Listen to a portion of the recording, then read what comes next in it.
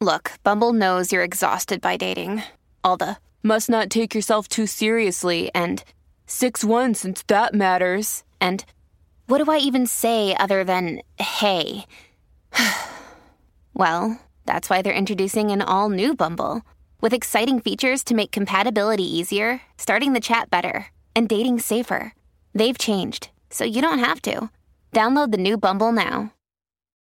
This episode of No Place Like Home is being brought to you by the Sierra Club, which encourages you to get out there and explore, enjoy, and protect the planet. Join our 3 million members and supporters working to power the nation with 100% clean energy at sierraclub.org. And now on to this episode of No Place Like Home.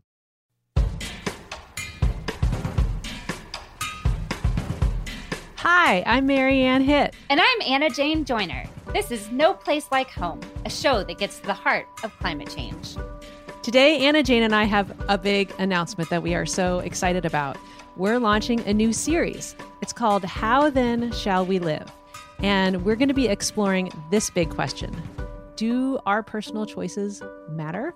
On one hand, that's the thing that we have the most control over. And on the other hand, we know that our personal individual choices actually don't move the needle on the scale that we need to for our climate. So we want to dive in and explore that tension together. And we're tackling a super difficult topic first. Having kids or not in the age of climate change. So get ready. But first, Mary Ann and I have some catching up to do.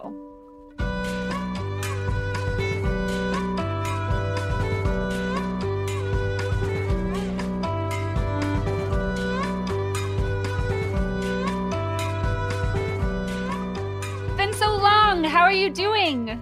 Well, Anna Jane, first, I am so excited about our series that we're going to be getting to in a little bit, but I will admit to you, my life has been a little bit crazy, and we've been having a teacher strike here in West Virginia, which I fully support. Our teachers are some of the lowest paid in the nation. They hadn't had a raise in 6 years. They got offered this paltry little sum from the governor and the legislature, and so they went on strike, and I fully support them.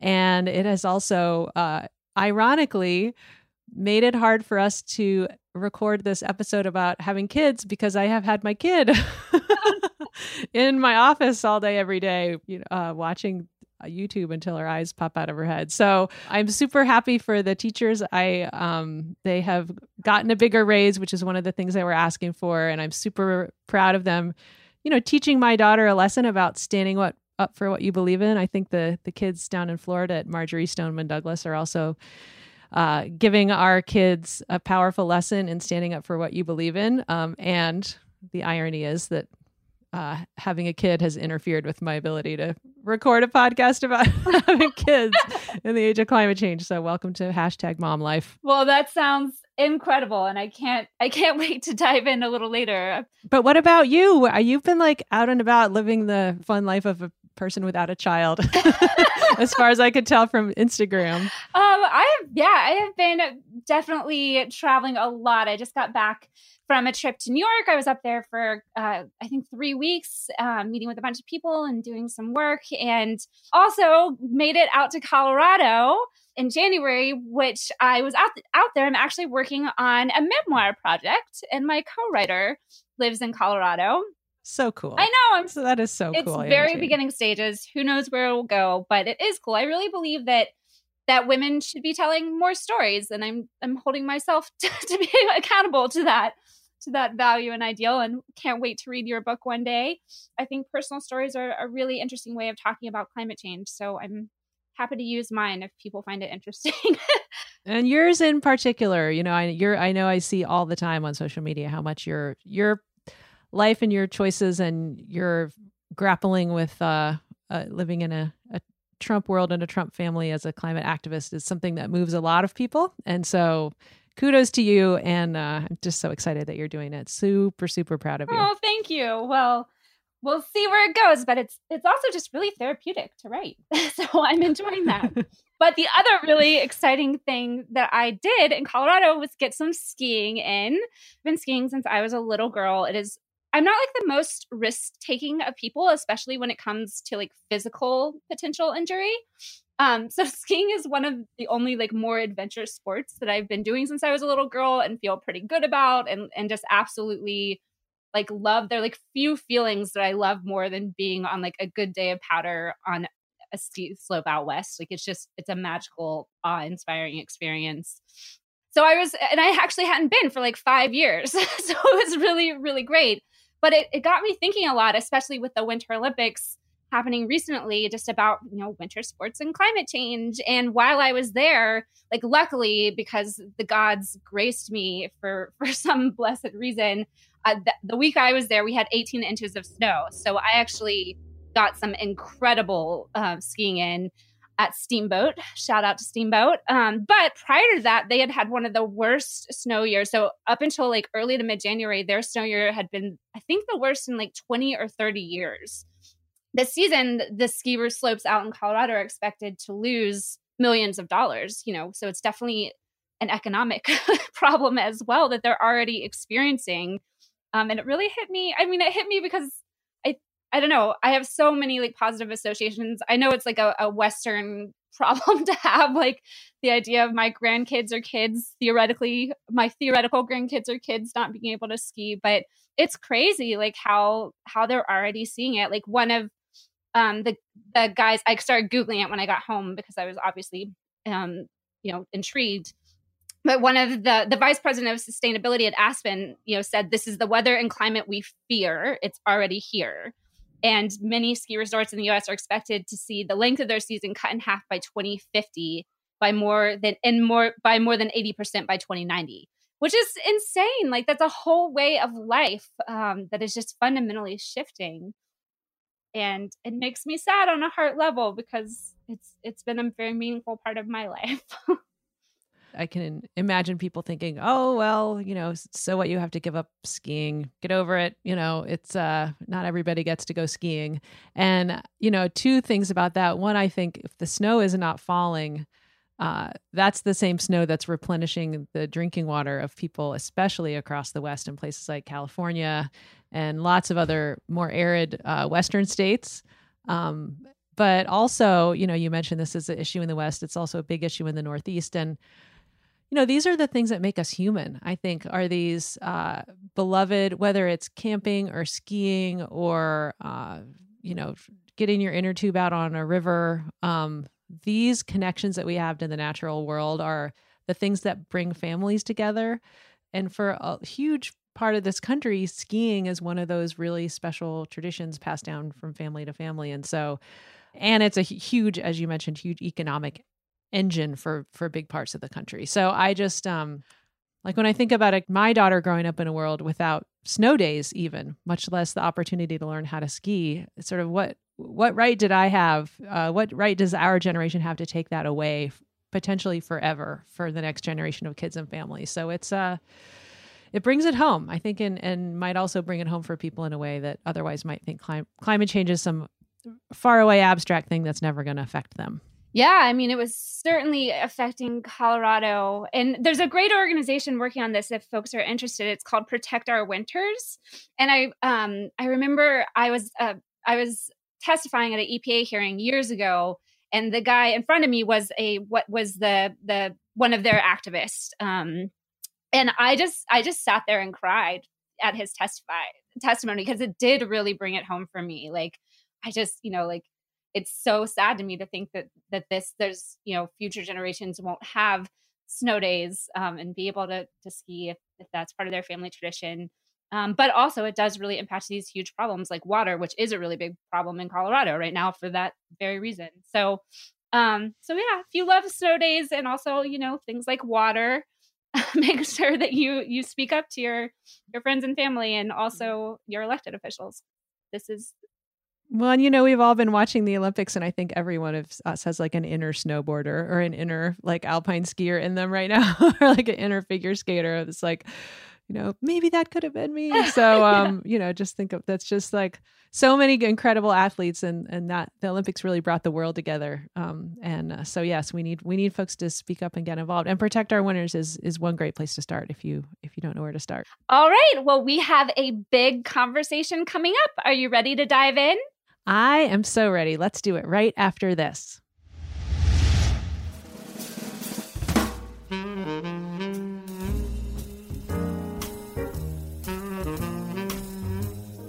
Hi, my name is Lon, and I live in New Orleans, Louisiana. Here's your dinner party climate fact of the day. Research published last month from the University of Waterloo found that only 8 of 21 previous Winter Olympics hosts would be able to do so again by the year 2100 without urgent action to address climate change. Who dat? Go Saints.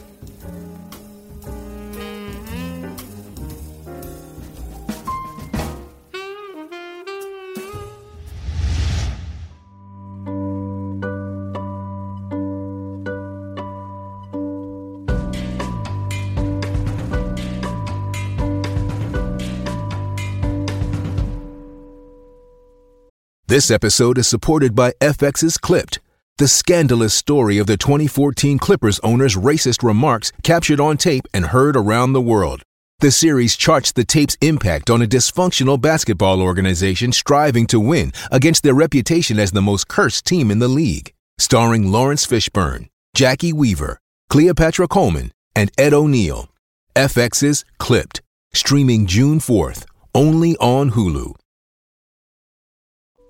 All right. So Anna Jane, we had this idea for a series about really diving into whether our personal choices matter. And I will say at the outset, I will show my cards here, that I have a view when it comes to our personal choices on climate change. Personally, I think people are a little bit too hard on themselves. I think we spend a lot of time kind of agonizing over our personal choices and policing other people's personal choices. And our personal choices matter for a lot of reasons, but I think sometimes we're almost focused on them at the expense of focusing on policy and political change. And I think it's kind of a symptom of kind of being in a individualistic culture and capitalist society and a consumer culture. So like our personal choices do matter for a bunch of reasons, but I also think sometimes we agonize over it too much. And so we wanted to just dive into that, recognizing these can be touchy subjects. And to put icing on the cake, we thought we would just start with one of the one of the touchiest of them all, which is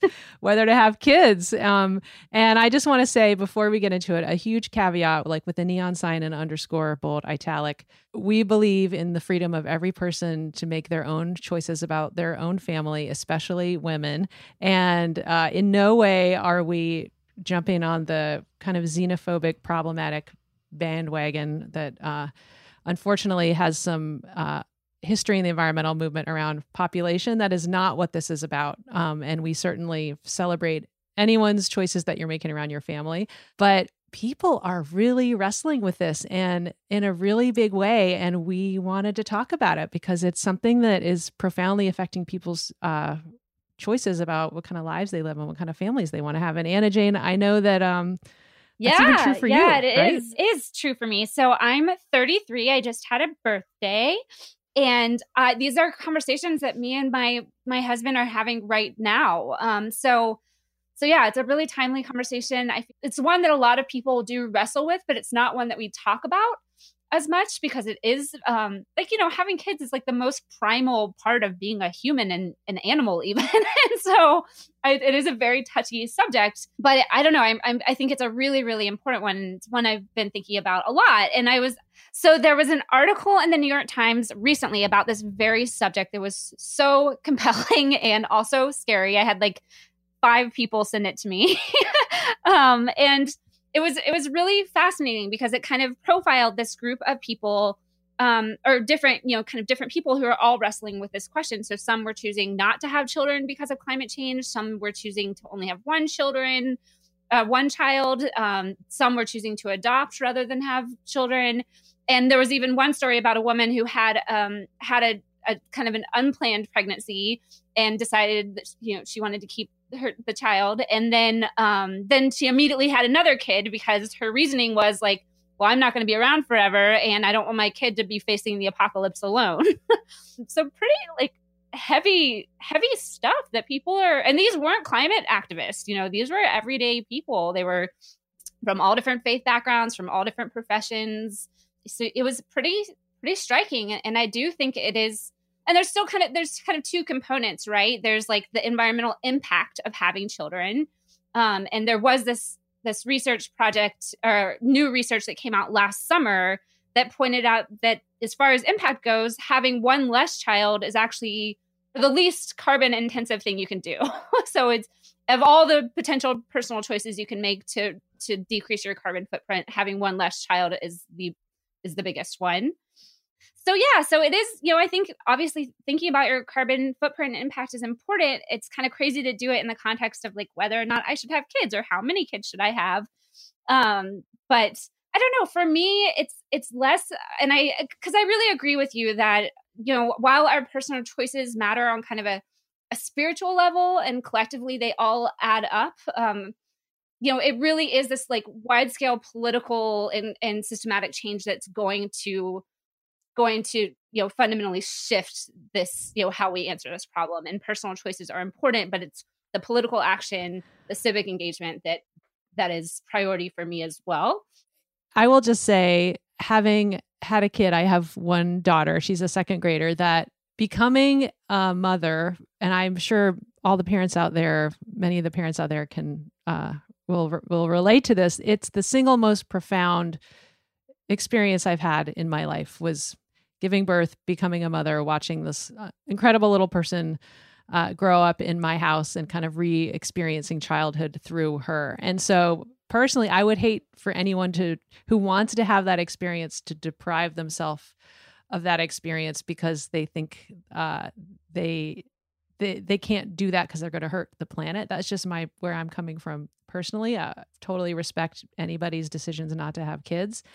But the thing that even for me about what you're saying in the New York Times article that was even more unsettling was the fact that people are so fearful of the kind of world they're going to bring their kids into that they don't want to have kids because they think the world is going to be too scary and dangerous. And I just, again, as a person who has had this profound experience of becoming a mom, the idea that there's a whole generation that includes you, Anna Jane, that we basically are putting this fear into that they can't bring they can't personally have that experience. Oh my God, that is just heartbreaking to me. That's just heartbreaking. It seems like a moral failure. For me, it isn't the environmental impact. I'm going to show my selfish cards there. That really worries me. It is the world we would be bringing our children. Like, that's what keeps me up at night thinking about this question and whether or not we should have kids. I just really struggle. There's this new tool that we can put in the show notes that lets you calculate like where, the different kind of temperature increases, like high, medium, and low based on where your kid's lifetime essentially.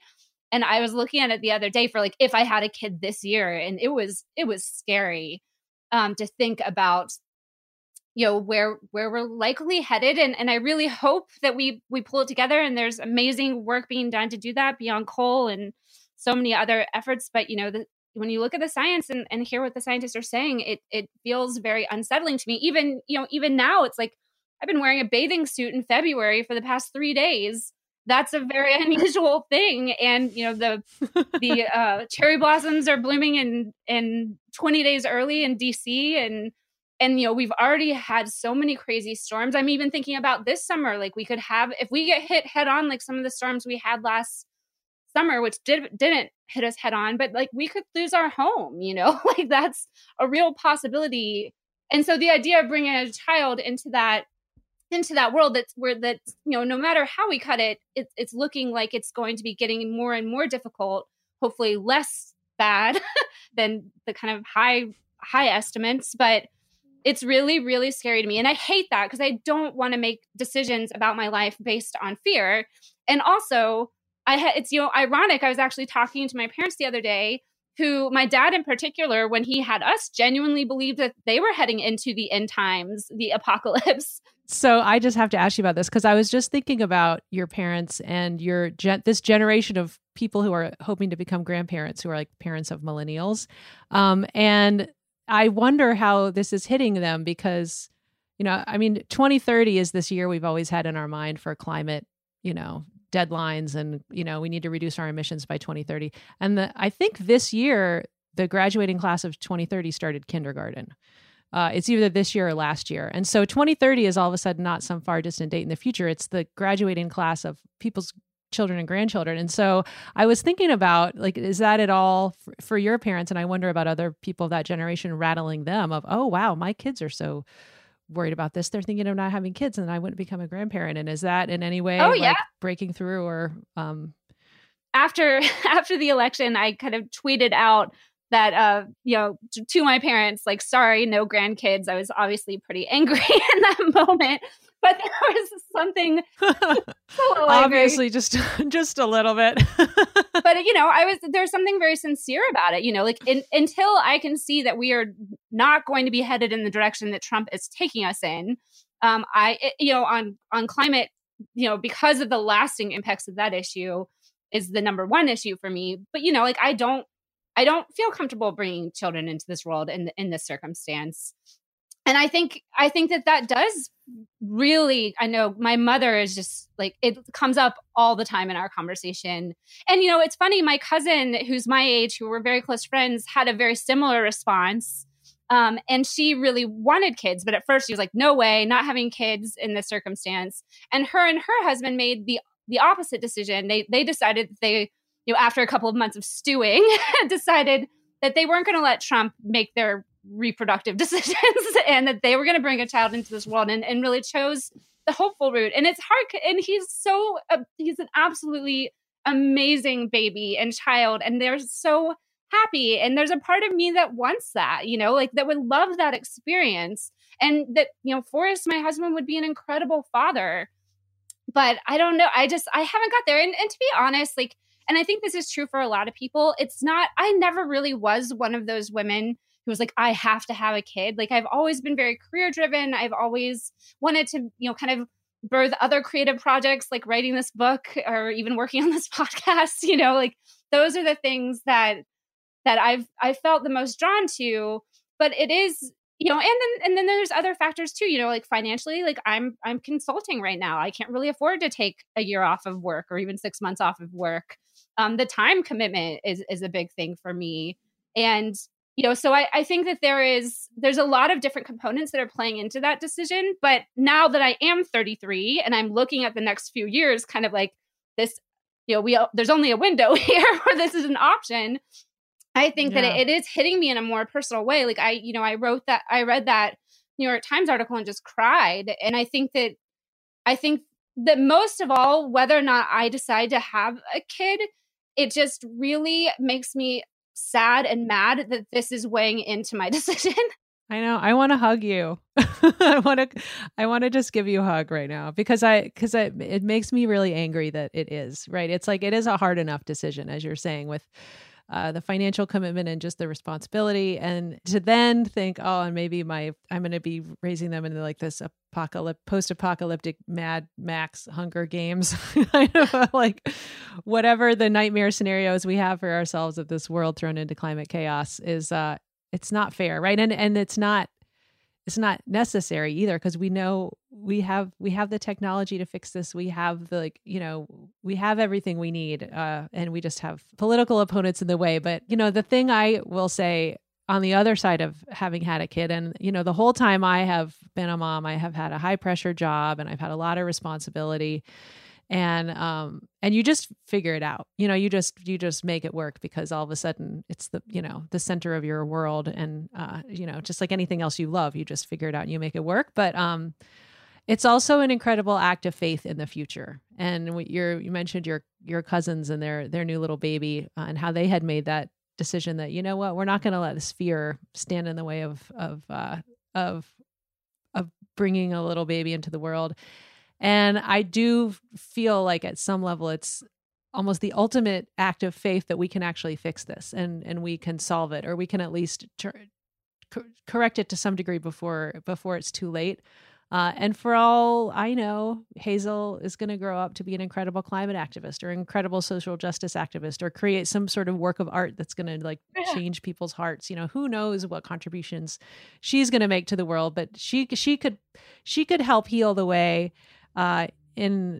world in a way that I can't even imagine. And in the meanwhile, I am now invested in solving this problem in a way that I wasn't before, because it's not just about me. It's about somebody whose life I value more than my own life. And so I'm now invested in solving this problem in in a way that is like has this sort of fierceness and determination that I didn't have before I became a mom. So, and I will say, I mean, you can have everybody should have as many kids as they want. I can tell you, I grew up with a sibling, but just raising an only child, it has some upsides, and you could just have one, and they, I promise, won't grow up, to be some sort of maladjusted kid because you didn't then go on and have 4 more kids. So there's always the one child path as well. But again, it's everybody's personal choice, but I'm just, it makes me deeply sad and angry that you're brought to tears by the prospect of the world your little baby might grow up in, because we just shouldn't be in this place, but here we are. No, it really makes me angry that this is a part of the conversation. Like, there was a woman who was being interviewed who was just like, what kind of nightmare question is this that we even have to entertain it? And I think that is mostly like what, and does like drive me to want to engage more politically, because I am angry at the politicians and, even, my parents to some degree, who have put us in this situation where I am now having to make these very hard personal decisions as a result. And I think, I love the idea of like having, children being seeds of hope. I really love children. Like, I love seeing the world through kids' eyes. I think it would be an amazingly profound experience.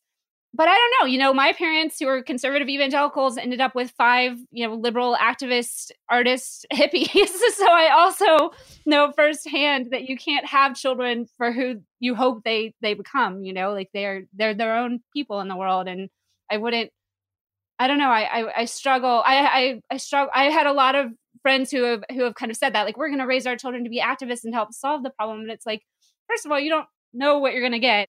But also, like, I want my kids to be whoever they want to be in the world. And I don't want to, I don't know.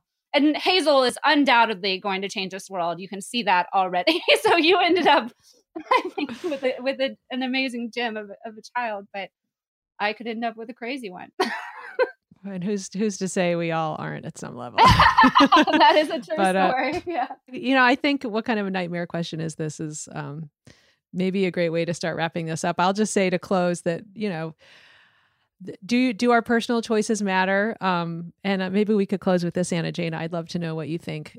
Is like, and I said this at the top, I do feel like we get overly obsessed about, plastic bags or, whatever, personal sort of policing our own and our personal choices. Again, like almost it's not that it's at the expense of trying to change policy, but it's that we as a culture put so much energy into this feeling of like we're policing our personal choices, that it's like relatively a lot less bandwidth focused on policies and who's making those decisions. And so I guess I just want to challenge a little bit of, as we're thinking about these personal choices, that it is, of course, collective action matters. Of course, if everybody stopped using plastic bags and plastic bottles, that would be a good thing. And I'm not arguing with that, but I'm also, I guess, just encouraging folks to be gentle with themselves and with one another. And also, thinking about these personal choices, to me, it's as much about sort of how you want, it's like almost more of a moral and spiritual orientation of like, how do you want to walk through this world, and what kind of an experience do you want to have in just thinking about what you use and what kind of a presence you are, that I feel like that's as much, honestly, of sort of a personal moral and spiritual orientation, which has its own rewards. I think that's why Gandhi had all of his great quotes about being the change you wish to see in the world. It has deeper, profound implications for you, which then affects how you show up in the world, but also be easy on yourselves about policing every time you don't take a bag to the grocery store, and especially be easy on yourselves about these big decisions about whether to have kids. It's okay. Well, thank you. That gives me a lot of solace, and I think you put it beautifully. Like, it really, for me, it's about like, who do I want to be in this world? How do I want to show up? And I know that when I'm more aligned spiritually, kind of morally with my values, then I tend to be a better activist in how I engage in the civic realm and political realm as well. So these are big questions, but I'm glad to be talking about them with you. Yes, and hopefully with our listeners, we'd love to hear from you and have you weigh in on this. Definitely. So, all right, Anna Jane. Well, this has been a pleasure, and we are gonna have another episode. Do we have a topic for that one yet? We are going to be talking about food next. another hot topic. So stay tuned, and thanks everyone for listening to Anna Jane. This has been great. I love you. If you do have a kid, you're going to be the greatest mom. Thank you. All right, y'all, that just about does it for us. Thank you so much for listening. And thanks also to the great band River Wireless for our theme music. And thank you to our sponsor, the Sierra Club. This episode was produced by podcaster extraordinaire Zach Mack, who thinks the idea of having kids sounds fun and rewarding, but is also incredibly daunted by the financial and time commitments, along with the feeling that it's probably environmentally irresponsible. You're not alone, Zach. It's okay. We're here for you. Y'all subscribe to us on iTunes, please, and leave us a review there and let your friends know about it, because leaving that review on iTunes is what helps other people find the show. So if you could do one thing for us, that would be it, and we'd be so grateful. You can find us wherever you get your podcasts, and we'll be posting all episodes and updates about future episodes on our Twitter page at NPLH Podcast.